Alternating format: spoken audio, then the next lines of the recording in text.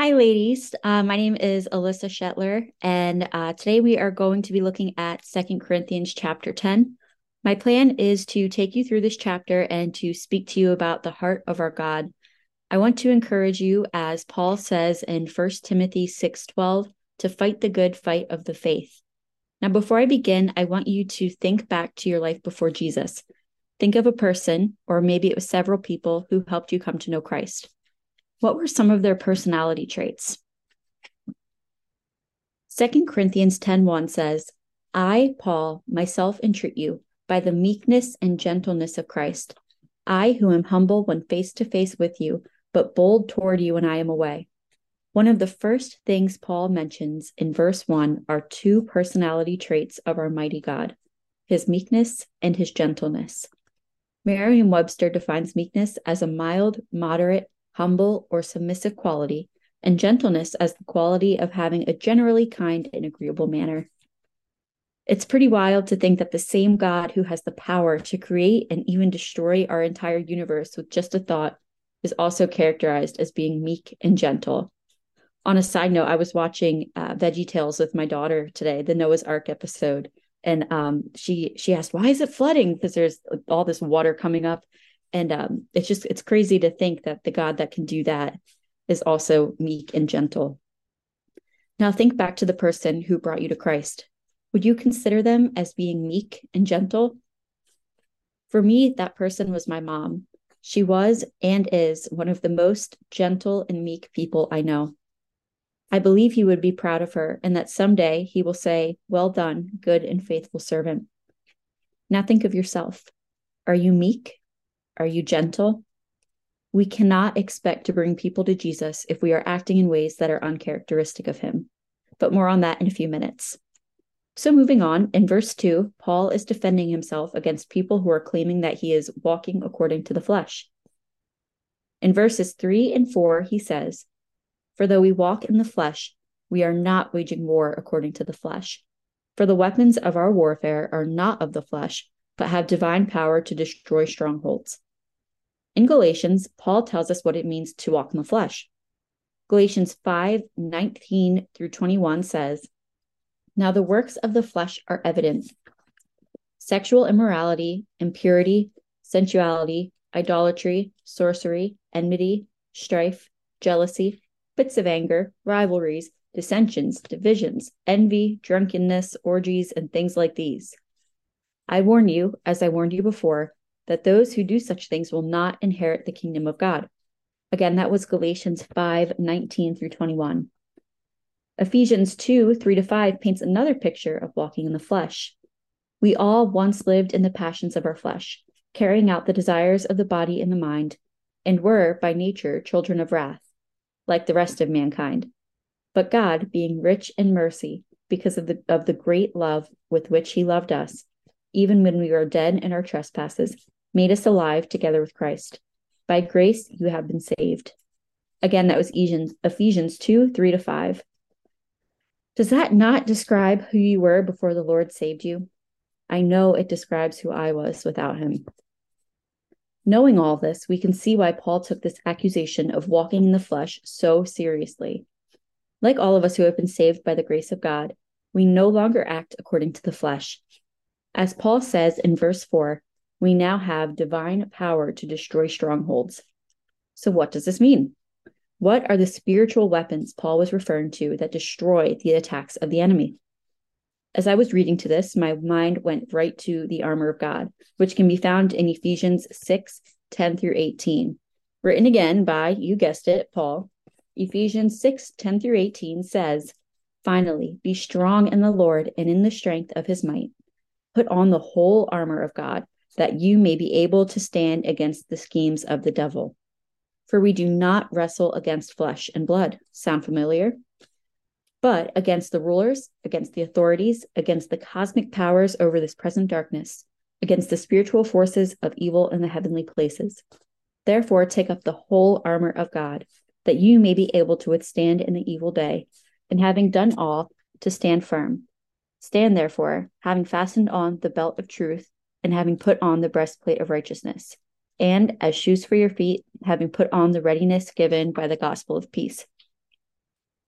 In all circumstances, take up the shield of faith, with which you can extinguish all the flaming darts of the evil one, and take the helmet of salvation and the sword of the Spirit, which is the word of God, praying at all times in the Spirit, with all prayer and supplication. To that end, keep alert with all perseverance, making supplication for all the saints, and also for me, that words may be given to me in opening my mouth boldly to proclaim the mystery of the gospel, for which I am an ambassador in chains, that I may declare it boldly as I ought to speak. Now, I'm not going to go into a ton of detail on the armor of God, or we'd be here a lot longer than we all have time for. But I would like to point out that these weapons that the Lord has provided us with are not weapons at all in the sense that the world thinks. They are not to physically punish disobedience or to get our way. In John 18:36, and I just want to encourage you while I'm here to make sure that when I give you a scripture, you check, or when anybody does for that matter, go ahead and check it out so that you know it's correct.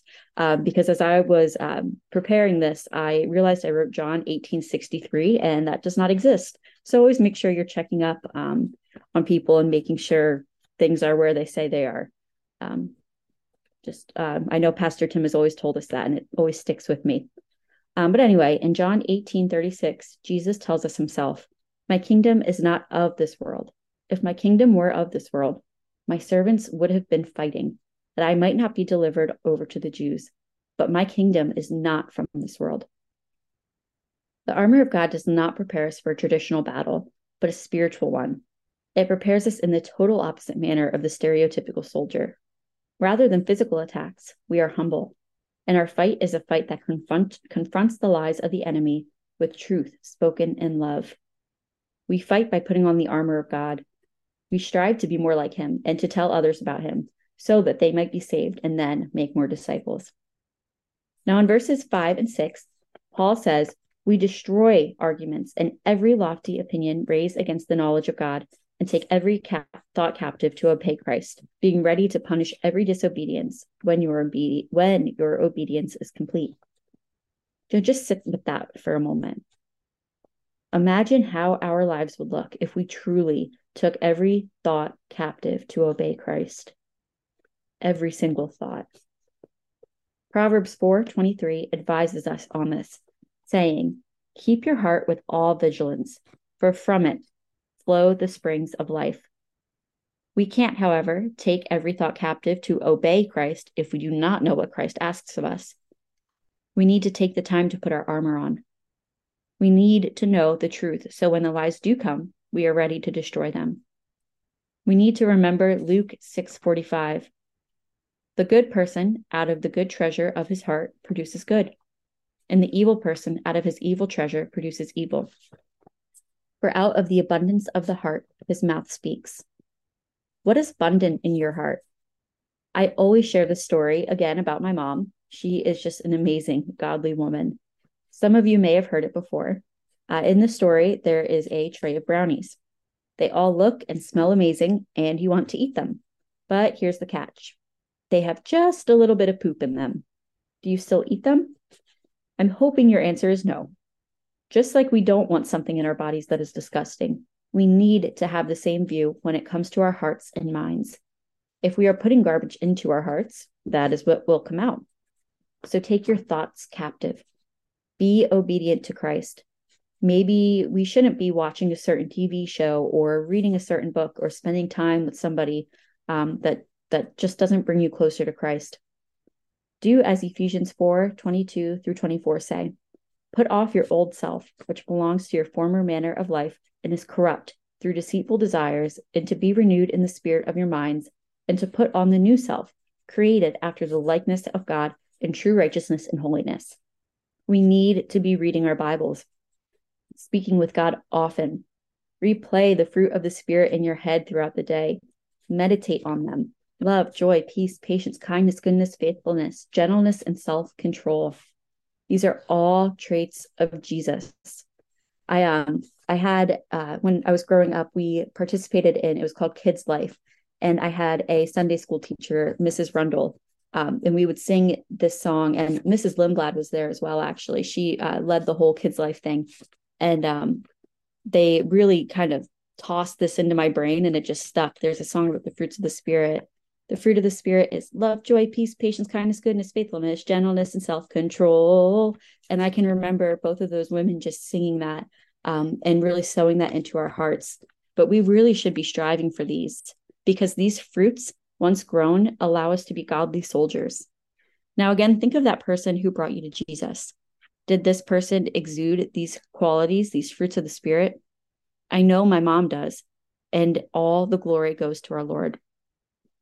Let's read verses 7 to 11 together. Look at what is before your eyes. If anyone is confident that he is Christ's, let him remind himself that just as he is Christ's, so also are we.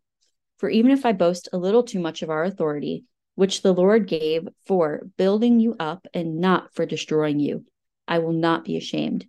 I do not want to appear to be frightening you with my letters, for they say his letters are weighty and strong, but his bodily presence is weak, and his speech of no account. Let such a person understand that what we say by letter, when absent, we do in present. Now, the first thing I want to point out is the Lord gave Paul authority for building up, not tearing down. Back in verse 6, Paul talks about punishing disobedience only, quote, when your obedience is complete, unquote. What we need to remember is that the Corinthians claimed to belong to Christ. We are not to punish or cast judgment upon those who do not belong to Christ. Even if we do approach someone who does belong to Christ, there is a tactful way to do it, and it does not involve tearing someone down, but building them up. Those should be our intentions. Galatians 6:1 instructs us, brothers, if anyone is caught in any transgression, you who are spiritual should restore him in a spirit of gentleness. There's that character trait of Jesus again. Keep watch on yourself, lest you too be tempted. It is so easy to get caught up in another person's sin that we forget to keep an eye on our own, isn't it? How do we behave on social media? How do we carry ourselves around others, both non-Christian and Christian alike? How do we speak to the people in our home? How do we treat strangers? What are we doing when no one else is watching? Now, thankfully, Jesus does not expect us to defeat this sin on our own, and he is with us every step of the way if we just ask him.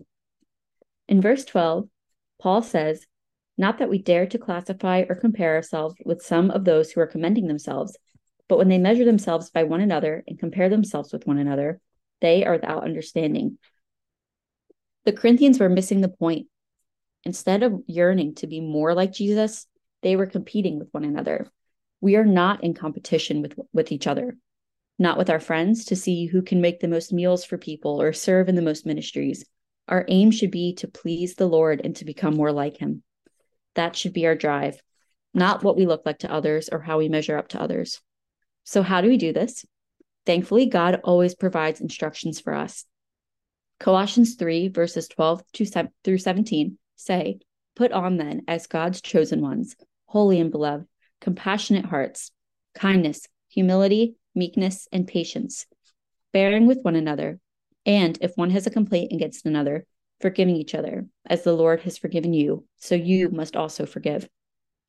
And above all these, put on love, which binds everything together in perfect harmony.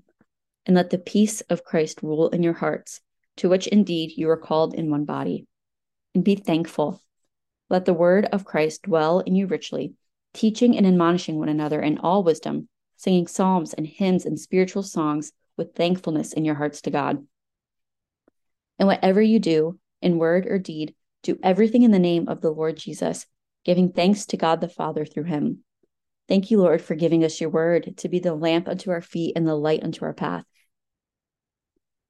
Wrapping up, let's read the last section, verses 13 through 18. But we will not boast beyond limits, but will only boast with regard to the area of influence God assigned to us, to reach even to you. For we are not overextending ourselves as though we did not reach you, for we were the first to come all the way to you with the gospel of Christ.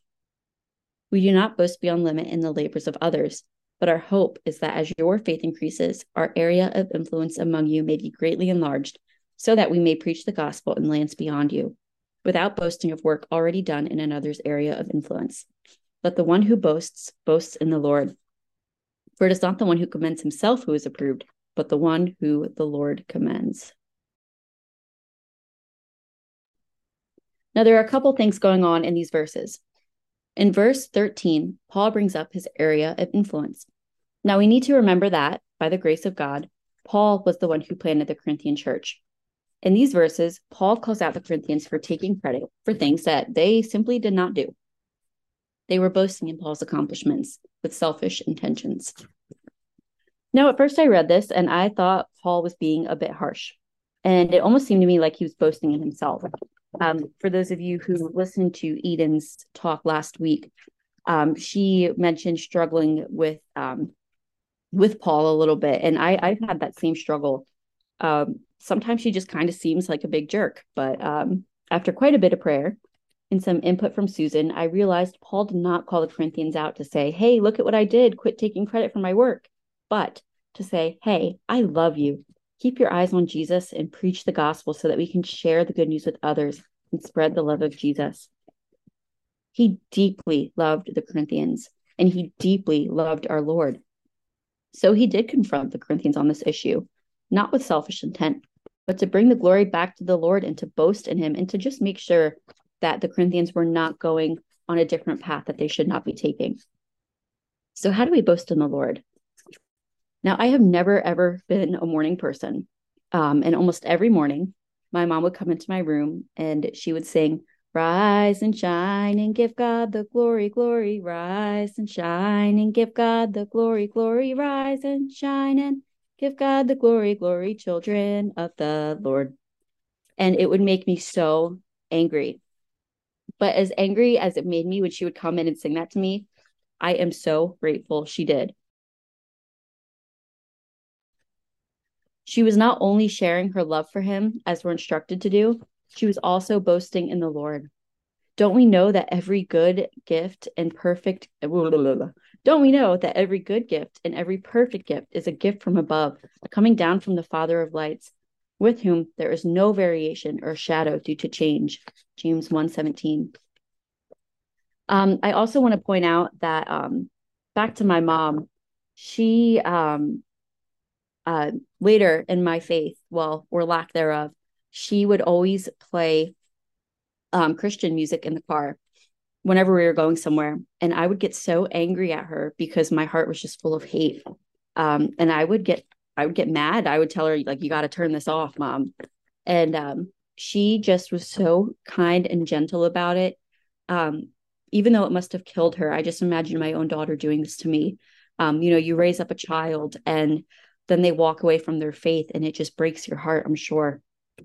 But she would still be just gentle with me and she would continue to pour that love into me even when I really truly did not deserve it. But back to the point, I'm just very thankful that God made her my mother. She's just wonderful. And the glory goes to him. We're boasting in him through each other and what we do. But each day is a gift from our Creator who thankfully never changes. He is a constant light in a dark world because he is the only thing that never changes in a world that is always changing. He is good. He loves us. He is meek. He is gentle. He is powerful. And he came to earth to die for us so that we could spend an eternity with him. So how can we not give him all the glory every day? God's word, of course, puts it better than I ever could. So I'll close with two snippets of scripture, one from the Old Testament and one from the New, just as a reminder that our God never changes, not even from Old to New Testament. First is from Jeremiah 9:23-24. Thus says the Lord, let not the wise man boast in his wisdom. Let not the mighty man boast in his might. Let not the rich man boast in his riches, but let him who boasts boast in this, that he understands and knows me, that I am the Lord who practices steadfast love, justice, and righteousness in the earth. For in these things I delight, declares the Lord. Then 1 Corinthians 1:26-30 says, for consider your calling, brothers. Not many of you were wise according to worldly standards. Not many were powerful. Not many were of noble birth. But God chose what is foolish in the world to shame the wise. God chose what is weak in the world to shame the strong. God chose what is low and despised in the world, even things that are not, to bring to nothing things that are, so that no human being might boast in the presence of God. And because of him, you are in Christ Jesus, who became to us wisdom from God, righteousness and sanctification and redemption, so that, as it is written, let the one who boasts boasts in the Lord. That is all I have for you today. So I'm just going to end with some prayer, and then you can all be on your way. Dear Lord, thank you so much for what you have revealed to me through 2 Corinthians chapter 10. And I pray that anyone who is listening would come to know you more through this, and just come to love you and to share you with other people. I pray that we would be good disciples. Sorry about my son coughing in the background. I pray that we would be good disciples, and that others would be able to see how much we love you through our actions and what we do. Thank you so much for loving us. In Jesus' name, amen.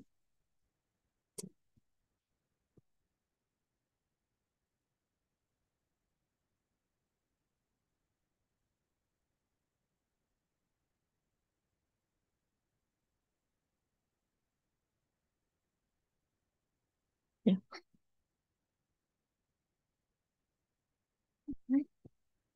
Yeah, you can tell. It's fine. I mean, I'm still on, but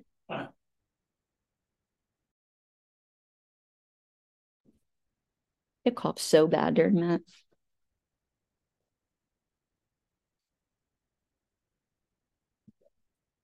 Oh gosh, yeah.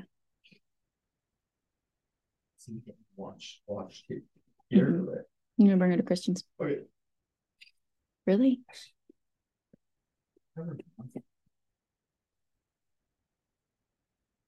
don't know if I'm supposed to hang up or not. I don't know if I'm supposed to hang up or not.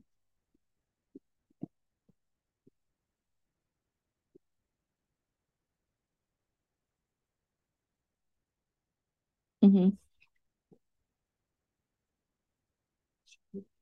Mm-hmm.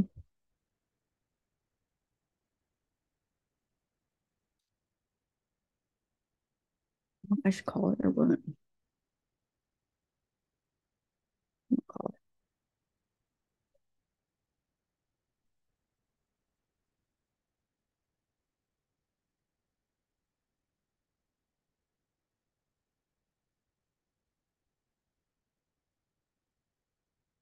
Slept for like 2 hours. That's good. Hi, I'm all done. Yeah, you're welcome. Should I just exit out then? Yep, I'm gonna stop it.